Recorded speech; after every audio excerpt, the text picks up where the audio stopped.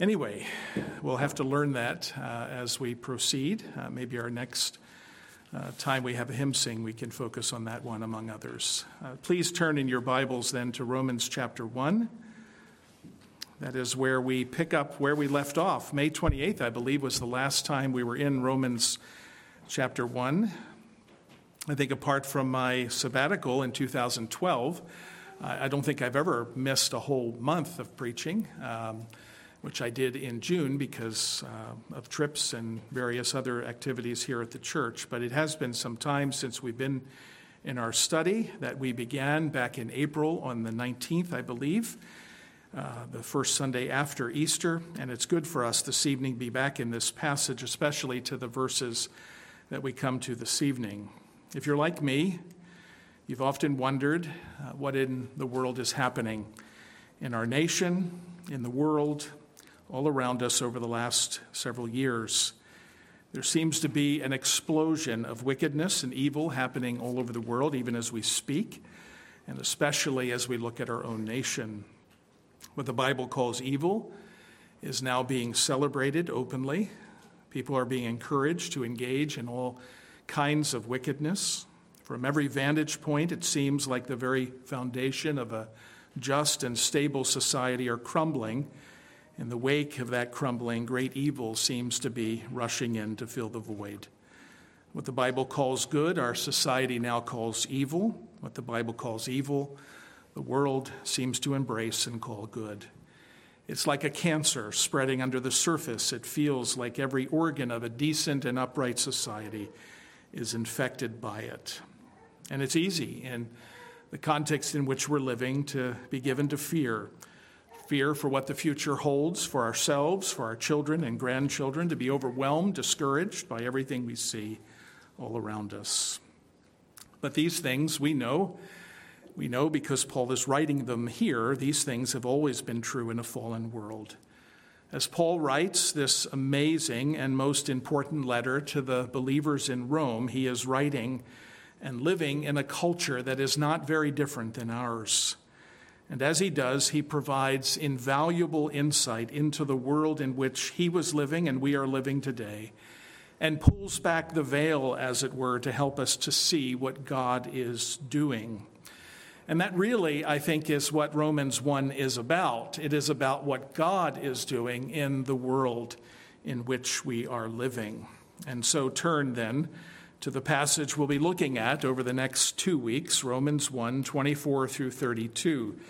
We're going to examine this most important passage to better understand the revelation of God's wrath, revealed from heaven against all ungodliness and unrighteousness of men in our own day, as a way to better understand why things are the way they are today. So please stand as we read these verses, 24 through 32. This is God's inerrant, infallible word.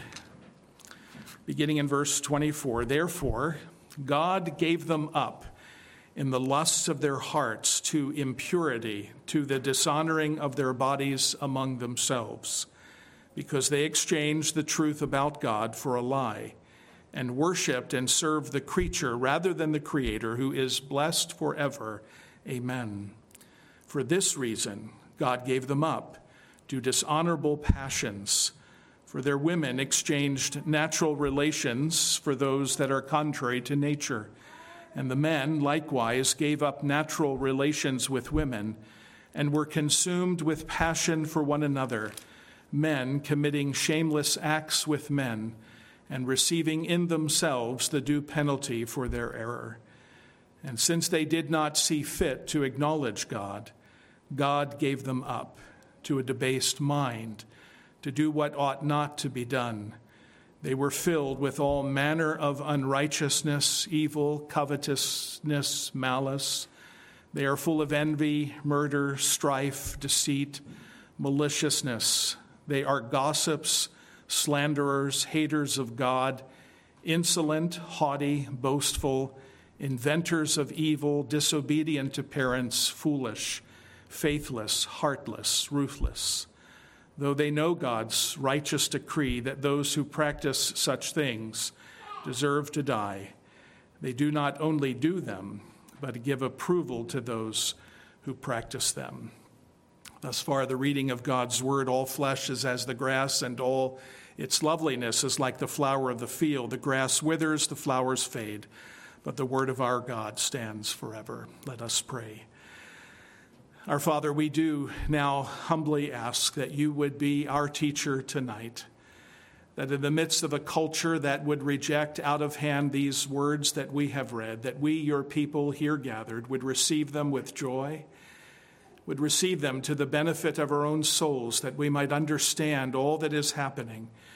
And Father, that in all of these things we would remember that we are your people, that you are our God, and that you have provided for us in Christ a righteousness that is apart from us, and you have saved us through him from the wrath to come. We give you thanks and praise for these and all things, and pray your blessing now upon this, the preaching and hearing of your word. In Jesus' name, amen. Amen. You may be seated.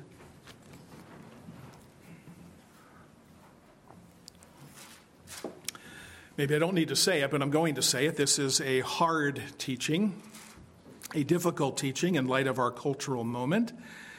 It goes without saying, as I've mentioned even in praying, that what Paul writes here in these verses has been already rejected by the world, and even by many within the institutional church. But that rejection, brothers and sisters, that very rejection of these things is actually proof that what the Lord says here is true. In other words, the rejection of the clear teaching of God's word, as we have it here in Romans 1, is evidence of what this passage teaches regarding the judgment and the wrath of God that is being revealed even now upon this world. As difficult as this section of Romans 1 is, and for me it's helpful to remember that the Apostle Paul gives us, before he gets into this section in Romans 1, he gives us really the end of the story and the great hope that is ours as we seek to live faithfully in a fallen world. And that is, in verse 16 and 17, the whole focus of the book of Romans, the theme verses, if you will, that there is a righteousness that is being revealed, a righteousness that comes from God and is received by faith, a righteousness that is found in the person and work of Jesus Christ, as it is set forth for us in the gospel. That really is the hope of the world to which Paul is writing in Romans 1. He says here hard things. These are difficult things for us, even us here tonight to hear. But they are true, but they also are in a context of what God is also revealing beside his wrath, and that is this righteousness of which he speaks. And so I want to turn our attention to verses 24 tonight through 27, and next week, Sunday morning, Lord willing, verses 28 through 32. Now look at verse 24 with me, and it will tell us what we need to do first, because Paul begins with that very familiar word, therefore, in verse 24. When he tells us that God gave them up, which is something we'll talk about in a moment, he's telling us he's doing that because of what he has already said in the previous verses. Paul here, we know, is addressing mainly the Gentiles of the world, the nations, if you will, or the unbelieving world, those who are outside of the Jews. What his purpose in these first 3 chapters of Romans is, as we've noted, is to show that all mankind is guilty before God. They are all sinners and deserving of God's eternal wrath, not just temporal wrath here, but his eternal wrath. And so as he turns his attention in this first chapter to mainly the Gentiles, although I think the Jews and all mankind is in view here, but as he turns his attention mainly to the Gentiles, he is really talking about them as apart from the Jews and apart from the law. And he is telling us in these verses that this Gentile or unbelieving world has suppressed, this is the charge, has suppressed, verse 18, the truth of God in unrighteousness. He says, for the wrath of God, verse 18, is revealed from heaven against all ungodliness and unrighteousness of men, who by their unrighteousness suppress the truth. Now, what is and how does sinful man do this? What is the truth of which the Lord speaks here? The truth is all of that which is revealed by God in creation. His invisible attributes, as he says here, particularly his eternal power and his divine nature. That last section, as we saw, divine nature, is really all of his attributes revealed in the visible creation. So Paul is telling us in verse 18 and following that creation is an important doctrine of our faith. I have been putting up, as Pastor Fisher noted, this morning as we talked, some pictures, some things that I've had in my office yet to be framed. I got them framed this past week. I put them up, and we're starting to sort of feel at home there in the office. And this afternoon, I put up one really very treasured gift that my eldest daughter Elizabeth, gave me one Christmas, I believe. It is something that she drew and put together as a picture for me, but it is a quote by John Calvin, and I love it, and she knew I would love it, and this is the quote. It's very brief. Calvin writes, "There is not one blade of grass, there is no color in this world that is not intended to make us rejoice." You see, Calvin understood the importance of creation and what creation does as it displays the character and nature of God. And that quote reminds us of how important, again, this doctrine is. In our day, I think there are many Christians who are really content to give up the ground of the doctrine of creation as defined by the Westminster Divines, by Scripture itself, when they wrote, "It pleased God the Father, Son, and Holy Ghost, for the manifestation of the glory of his eternal power, wisdom, and goodness." It's picking right out of Romans 1. "In the beginning, to create or to make of nothing the world, and all things therein, whether visible or invisible, in the space of 6 days, and all very good." We could have perhaps even tonight endless debates about whether or not a Christian can accept some form, any form of evolution in this understanding of what God teaches regarding creation. I would contend we cannot. God has made in the beginning everything that we see, visible and invisible, out of nothing by the word of his power in the space of 6 days, and all very good, just as the Bible teaches us. But Paul is highlighting the importance of this doctrine of creation because it's in creation where God's first record of himself was made and displayed to declare who he is. It's through creation, by the word of his power, all things out of nothing. God has displayed his power, wisdom, his goodness, as Paul says here, so that men might see him, that men might seek him, that men might find him and know him as God. We know that natural revelation, creation, does not lead to anyone's salvation. We know that. We know that we are in desperate need of God's special revelation as he's given to us in his word. But creation is that first step where everything that can clearly be seen, as Paul says here, and clearly perceived, as he writes in verse 20, ever since the creation of the world, these things have been displayed for men to see, so again they might seek him. But this is the charge, isn't it? That instead of seeking God, instead of looking at the evidence that God has given in the world, the created world, and all that God has made by the word of his power, instead of acknowledging God, instead of worshiping God as one ought, seeing such a display of power and wisdom and goodness, man has instead suppressed the truth. He's taken what that revelation is that can be clearly seen of God, and he's pressed it down, Paul says, to the end that they have become futile in their thinking and darkened in their hearts. In fact, Paul goes on to say in the rest of these verses through verse 23 that they have become idolaters. They've exchanged the truth of God, the glory of God, for images resembling mortal man and birds and animals and creeping things. They have elevated the creation that God has made to display his own character. They have raised creation above God, brought God down lower, and have worshiped the creation instead of the Creator. That's the context of these verses then.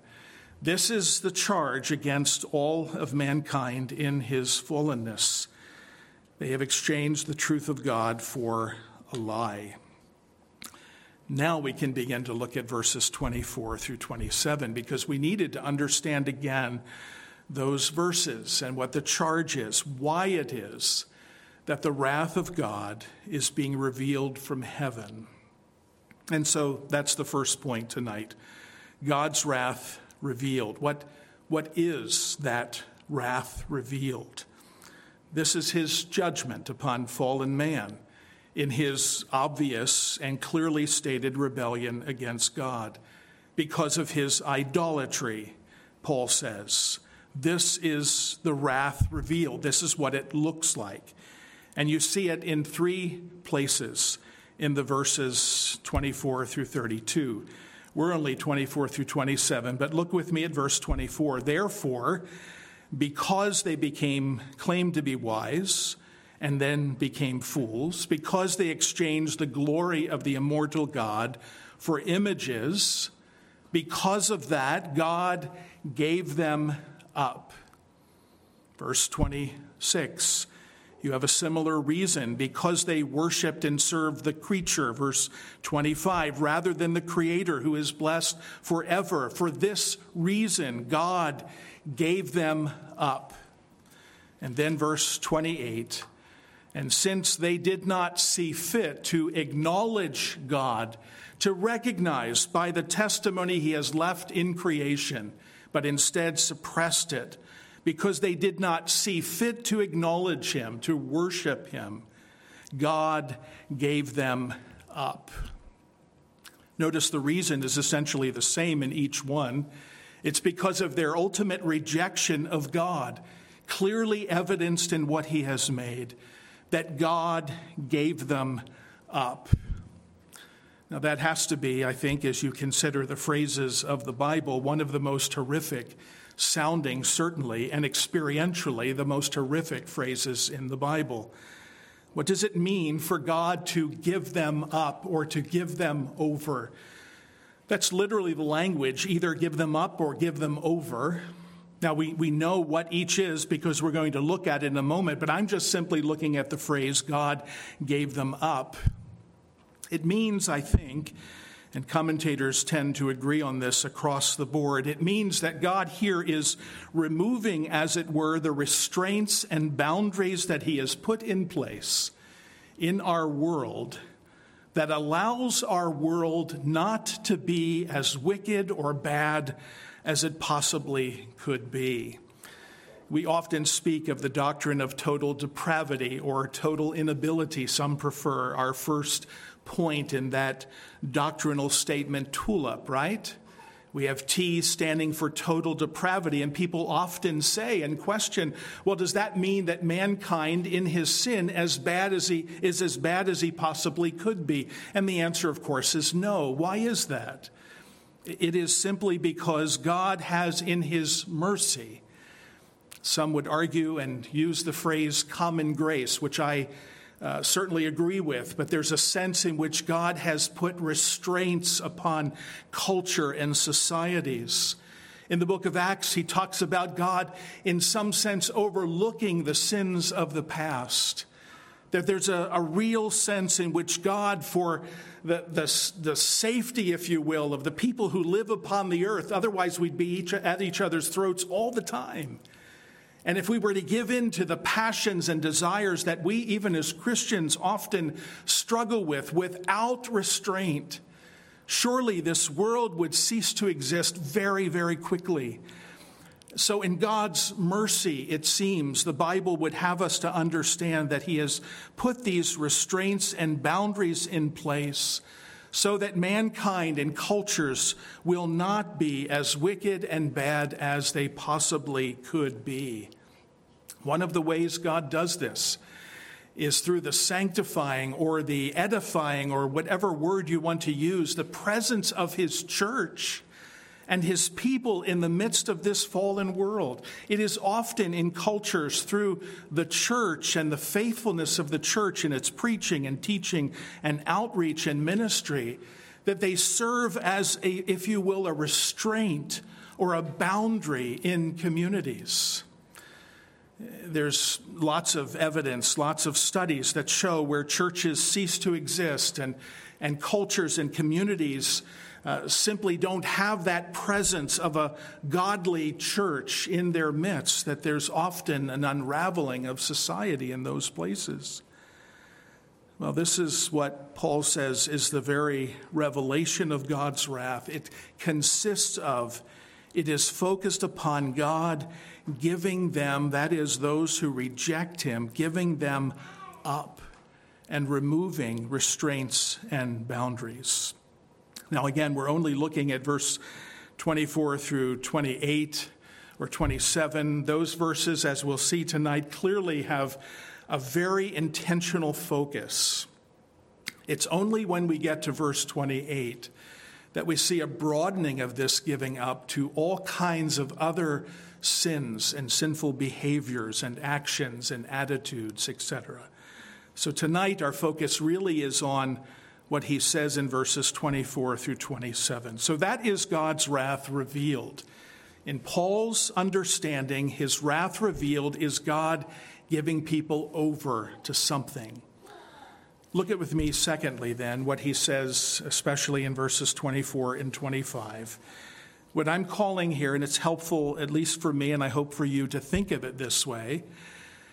What is the consequence in this particular series of verses, 24 and 25, of that removal of those restraints or the giving up that God does? What is the result or the outcome of God's wrath being revealed?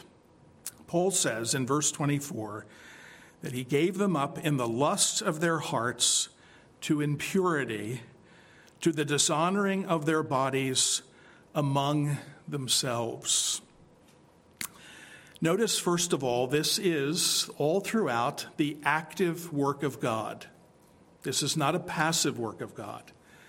This is God just not simply saying, well, I'm just not going to do this anymore. This is the removal of boundaries. That's an active work of God. This is a display of his actual wrath against sin. God is actively engaged in the world that he has made and sustains by the word of his power. He removes what is in place to restrain our natural, ungodly lusts and desires. And he says, the Lord says here, that he gives them over, all of fallen humanity who rejects him as he is revealed in creation, to impurity and to the dishonoring of their bodies through lusts and desires. All sorts is in view here. All sorts of degrading practices are in view. All sorts. So let your imagination run wild, if you will, and imagine the kinds of things you have heard or read about or seen or understood in the world in which we live. All of those things he's given them over to as they dishonor their bodies amongst themselves. Theologians tell us there are three great ordinances that God established at creation: work, the Sabbath, and marriage. They really are the three recognized across the board by most theologians as the three ordinances established. In other words, we go back to creation when we want to understand what the nature of work is, because it's a creational ordinance. We go back to creation when we want to understand what the Sabbath is, the Sabbath day. That's what Moses did when he wrote and recorded the law given by God. And we go back to creation, as we've noted recently in some of the sermons from 1 Timothy, to marriage, to look at creation for what marriage is to be understood as. Each of these things, work, Sabbath, and marriage, become corrupted and distorted in this fallen world, as we've clearly seen. What seems to be foremost in Paul's mind here are those things which are related to the human body, which was created by God. And I want you to see here, there's an irony that's taking place in Romans 1, an irony that takes mankind rejecting God the Creator and gives him over to a dishonoring of the body that God himself has made and is called to sexual purity within the confines of marriage. God gives them over to a distorted view of human sexuality. When people think about what it is that Paul has in mind in this general expression of hearts to impurity, to the dishonoring of their bodies amongst themselves, all kinds of things come into view again. Sex outside of marriage, pornography, incest, pederasty, which is adult and child, human trafficking, and countless other similar sins. Paul seems to be, in these verses, narrowing his focus upon the dishonoring of the bodies that God has made. And here's the point: reject the Creator of the body that he has made and designed for his own glory, that is important because it will be raised on the last day. Reject that Creator and that understanding of the human body, especially with regard to sexuality in the confines of marriage. Everything then, because of sin and God's judgment and wrath, is turned upside down. So men, and we'll see in a moment, women, turn everything upside down and engage in all sorts of dishonoring practices regarding the human body. Anything that would dishonor the human body is what is in view here. And we don't need to speak of or think. The Bible warns us about speaking too much about the things that people do in the dark, but we're not blind in the world in which we live to the all kinds of things that people do and are willing to do with respect to the human body, especially with respect to sexuality. We see it everywhere in our day. And that means something, doesn't it? It means that God's wrath right now in our culture, in our nation, is being displayed and revealed. His wrath, his judgment is already here. It's already given to us, if you will, because we have as a whole rejected God, his creation, his invisible attributes. We've suppressed all of that truth, and because of that, God has given us up. But it doesn't stop there, and it goes further. And what I think is happening here, and others agree, is that he goes on to give us a particular and visible example of that wrath being displayed and the giving up that God does to those who have rejected him and all that he has revealed of himself in creation. Paul quickly, it seems, moves to a tangible example. It is but an example, but it is true. So we can't dismiss it and say Paul just draws this out of some place and then really isn't interested in what he says. What he says is true. It's a fuller, clearer picture and example. It would have been true in his own society. Rome and Greece, both well known for their practice of homosexuality. Both cultures falling and crumbling because of their involvement in this particular practice, historically speaking. And Paul wants to give a great lesson here, how God has so given men over and women over. He has gone further than just to the general sense of impurity and dishonoring of bodies. For this reason, he says, because men have believed a lie and worshiped and served the creature rather than the Creator who is blessed forever. For this reason, God gave them up to dishonorable passions, vile passions, shameful lusts. He's beginning to target and focus now on a particular expression of this impurity and the dishonoring of the human body, the turning upside down of the whole created order which God had given at creation, one male, one female, within the bonds of marriage. Now part of this judgment of God and this giving up of God is to these particular dishonorable, vile, shameful passions and lusts. And he describes them, and the description is clear.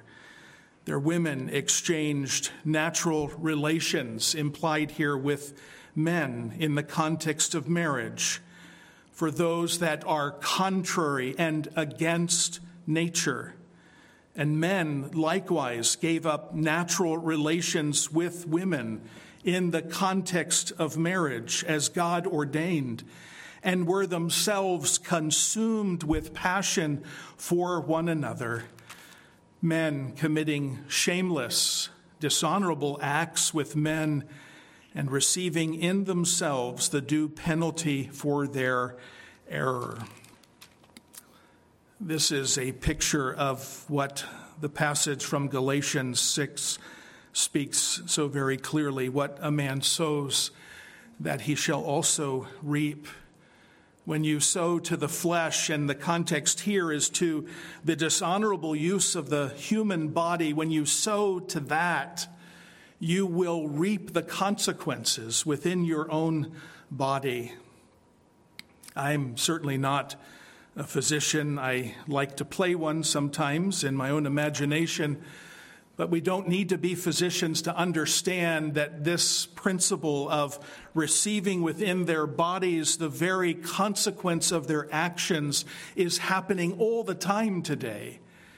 When you think of just not the homosexual desires and passions referenced here in these verses, but more broadly, all sorts of impurity and dishonoring of bodies. There are all kinds of things, and doctors can tell us very clearly what kinds of results that, if you will, God has built into his creation, that are the consequence of men's rejection of God. That's really what Paul has in mind here. But there is no doubt at all, and I've heard this and read this many times. Commentators will simply say, we don't have time to go tonight into all of the reasons why it is just so very clear what Paul is talking about here. Though the world in which we live tries and continues to try endlessly to explain this passage away. There's a great doctrine, one that I think Nathaniel probably already knows, but certainly will be exposed to. It's spoken of in our confession in chapter 1, where it talks about all things in Scripture are not alike plain in themselves, nor alike clear unto all. Yet those things which are necessary to be known, believed, and observed for salvation are so clearly propounded and opened in some place of Scripture or other, that not only the learned, but also the unlearned in the due use of ordinary means may attain to a sufficient understanding of them. That's called the perspicuity of Scripture. Fancy word. One of the favorite theological terms that most people like when they first hear it. It's a hard word to spell. There are two I's. There's three I's, actually. Perspicuity. It's the clarity of Scripture, especially with regard to salvation. I would argue, though, with respect to this issue, the Scriptures are abundantly clear. There is no place or sense in any part of God's Word where he condones these acts that Paul here speaks of as being the very revelation of God's wrath. You see, that's what he's saying. The very revelation of his wrath is that a culture would be given over to the ongoing, increasing, dishonoring passions, vile and shameful lusts, that a whole culture and society would be handed over, restraints removed, so that these things run rampant. And there is no question, in my mind at least, there's no question that this is exactly what we're living in today. The emphasis, the ever-increasing emphasis we're hearing the attacks from every part of the world in which we live. And those not only without of the church who just simply want the church to disappear because we are the conscience of this world, but also within the institutional church, there are ever-increasing pushes and arguments being made to accept what God has called dishonorable, vile, and shameful lusts, to accept what God has described as his wrath being revealed against ungodliness and the rejection of God. The one I'm most familiar with, and I've heard it in arguments made to me personally, I've heard it in discussions I've had, is, of course, a man by the name of Matthew Vines. He's a perfect example of this kind of thinking. He is a self-described former conservative Christian from Wichita, Kansas. How can anything like this come from the land of Dorothy? How can anything, right? He wrote, I believe in 2014, what is the standard book, God and the Gay Christian, where he seeks very systematically and with some knowledge and training about God's word, etc., to absolutely dismantle what God says about homosexuality in the Bible and what the church has overwhelmingly understood for the last 2,000 plus years, 4,000 years. There is no question that the overwhelming understanding of this passage in Romans 1, 26 and 27 is that Paul here is not only condemning these acts, but he is describing them as the judgment of God upon a culture and a people. That by these acts, it is a display that his wrath has already been expressed. It's clear, despite all that you may hear and all that others may say, it is the judgment of God.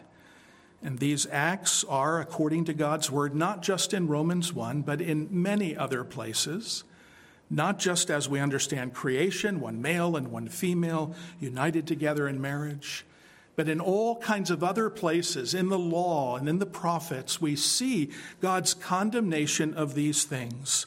But here we see that the very presence of these things, in the way that we see them in our own day, is an evidence of his wrath being revealed from heaven.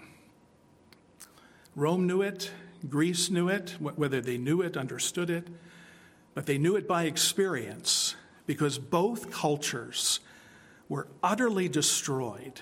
And historians will tell you, rightly, it's because of this, the presence of this, which itself was a display of God's wrath against them. It was God's judgment, and it is today God's judgment as well. And so when we think about the perspicuity or the clarity of Scripture, brothers and sisters, it is abundantly clear that this is what Paul has in mind here. And again, it's not simply a condemnation. This is wrong. It is an evidence of the judgment of God for their rejection of him. That leads me to three things. We're going to come back to this overall passage. I want you to see where he goes after this when we look at verses 28 through 32. Three things that, at least this week, were very prominent in my own mind that I would like to encourage you in. The first, I think, is this. And if you're like me, you have this tendency sometimes. Do not fear. This is his wrath. This description is the description of our own culture and society. It means we're under his wrath. It's being revealed from heaven against this culture and this society. We have rejected him as a nation, as a people, if you will. We haven't. We love him. We bless him forever, as Paul does, the Creator, our God. But his judgment is upon this culture. It's very clear to me, and I think it is to most of us here. But don't be afraid. Pastor Fisher rightly reminded us this morning how much we are prone to fear in our day, to fear for our country that we love, that we understand is already experiencing his judgment and wrath It's a sign that it's already come. We fear, again, as I've said before, for our children and grandchildren. We know the history. We know what happens. We know the end of the story. All of that can lead to paralyzing fear. But let us be reminded that we have not been given a spirit of fear or of timidity, but of power, of love, of self-control, of a sound mind. Now, that last one, sound mind, is going to be important next week because that's not what those who reject God have any longer, but we do. This world is not our home. It just isn't. We belong to Christ, and no amount of persecution or enmity by this world will be able to separate us from his love. There is no enemy great enough to destroy what God has promised. The United States of America, much to your dismay, is not heaven. It's not the kingdom of the Lord Jesus Christ, of which we are made a part if we are his followers. The days in which we live under the wrath of God as his people call for courage and conviction, settled and established upon his word. And remember, though God is pouring out his wrath upon us as a nation, as Romans 1 tells us, even as we speak, it is not yet the day, the final day of his wrath, of which he speaks elsewhere in chapter 2, for instance. And until that day, there is always time for God to grant repentance, to turn aside his wrath and judgment, that we might again know his favor and his blessing. So pray. Pray as I do every Lord's Day for revival and reformation in our day. Pray that he would have mercy upon us as a nation, that he would turn the tide. He's able to do that. Historically, we see that. He's able to do that, to turn the tide of his wrath, that he might not forsake us. But whatever you do, do not fear. There is no place for fear. Secondly, there is no place for compromise. The world in which we live is always pushing for compromise on issues like this because it knows very shrewdly that if it can get us to compromise, it's only one small step from there to destroy everything that we believe and hold to be true. There is no place on this issue, on these issues related to homosexuality, desires, and acts, as we've discussed them through our reports over the last 5 years from General Assembly. There is no place for compromise. We must speak clearly God's word on these issues with love, with compassion, never hating the sinner in the sense that we hate them and will not speak to them about the hope that is in Christ, but hating the sin and calling it what it is. We must not compromise. I think of another issue famous in our circles, of course, as those who believe God's word, take it as God has revealed it. When we think about the issue of abortion, how many times have you heard this statement from well-meaning people? Well, I'm personally opposed to abortion and to taking human life, but I believe we must protect a woman's right to do what she wants with her body. What in the world is that? That's compromise. That's actually more than compromise. That's approving of something that God clearly forbids us to approve. That's approving of murder. We can't say things like that. In these issues in which God's word speaks very clearly, there is no middle ground. I'm not talking about approaches to people who struggle in these areas. I'm talking about the middle ground of the truth of the revealed word of God. These are not issues that those who oppose what God's word teaches will allow Christians to simply agree to disagree. Brothers and sisters, we are being targeted as those who must change our position, who must deny what God's word says in order for us to be accepted. Do you love the approval of men that much, we would ask, that you would deny the truth of God's word to be accepted by others? In our culture, in our day, we're seeing unlikely heroes, aren't we? And I know we drift into politics and some people get bothered, but this is not politics. This is reality. The two cases both came from Colorado because the Colorado Commission is corrupt. And they are seeking to attack and destroy the Christian witness in Colorado. And two people, we know them, Jack Phillips. I remember my son visited when he was out there, his little cake shop there in Colorado. And he wanted simply, and those students with him, wanted simply to encourage Jack Phillips. Jack Phillips is again embroiled in the same debate he was embroiled. Hopefully this recent decision by the Supreme Court will put that to rest. But Jack Phillips and Lorie Smith, the web designer, are both unlikely heroes in our day.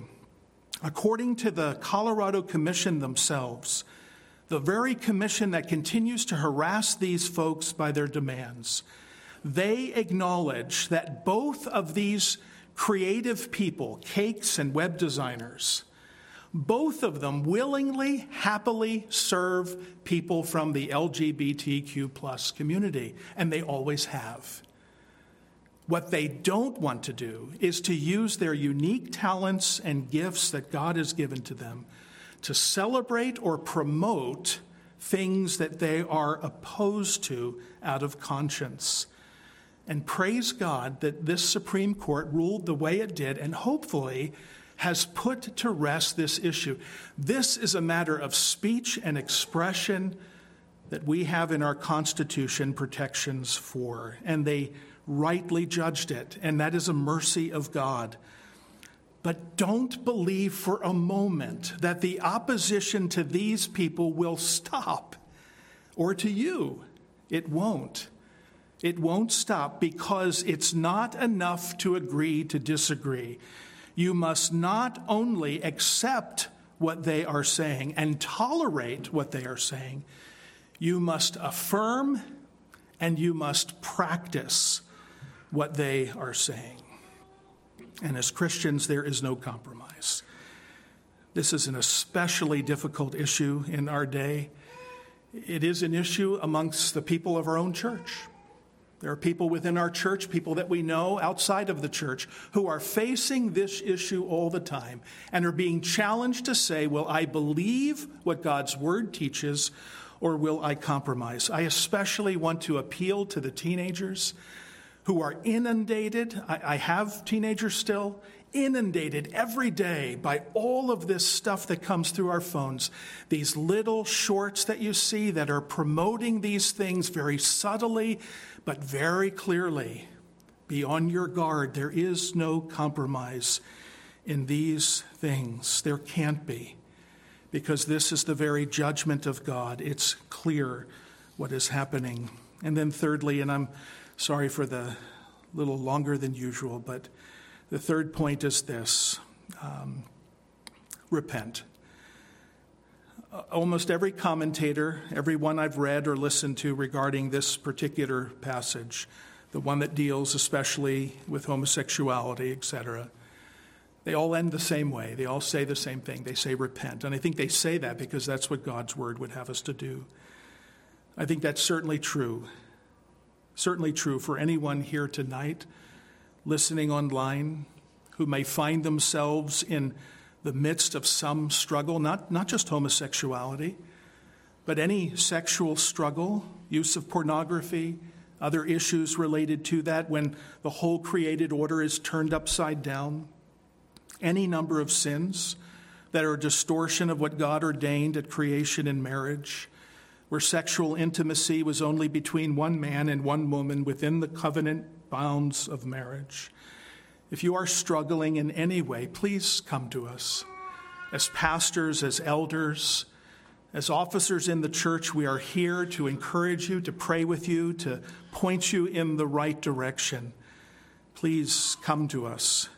If you're struggling in any way with these things, speak to us and know for certain that we will help.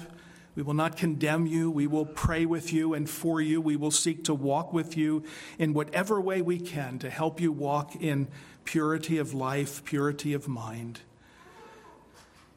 It may be that you've come in some way personally to, in some way, maybe unintentionally, but maybe now it's beyond unintentional, to encourage, Maybe you've compromised your views on this issue, even accepting and calling good what God calls evil. That's a hard thing to do in our culture, especially with the whole trans movement and the requirements that are being made of people to speak this way or that way. There is pressure all around us to do so in our day, again and again. But I call you, if you've compromised in these things, I call you to repent, seek counsel and encouragement, that you might be a faithful witness for truth and love without compromising on what God's word says.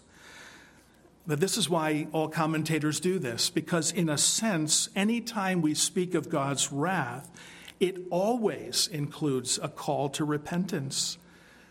Because remember, verse 18, the wrath of God is being revealed from heaven against all ungodliness and unrighteousness of men.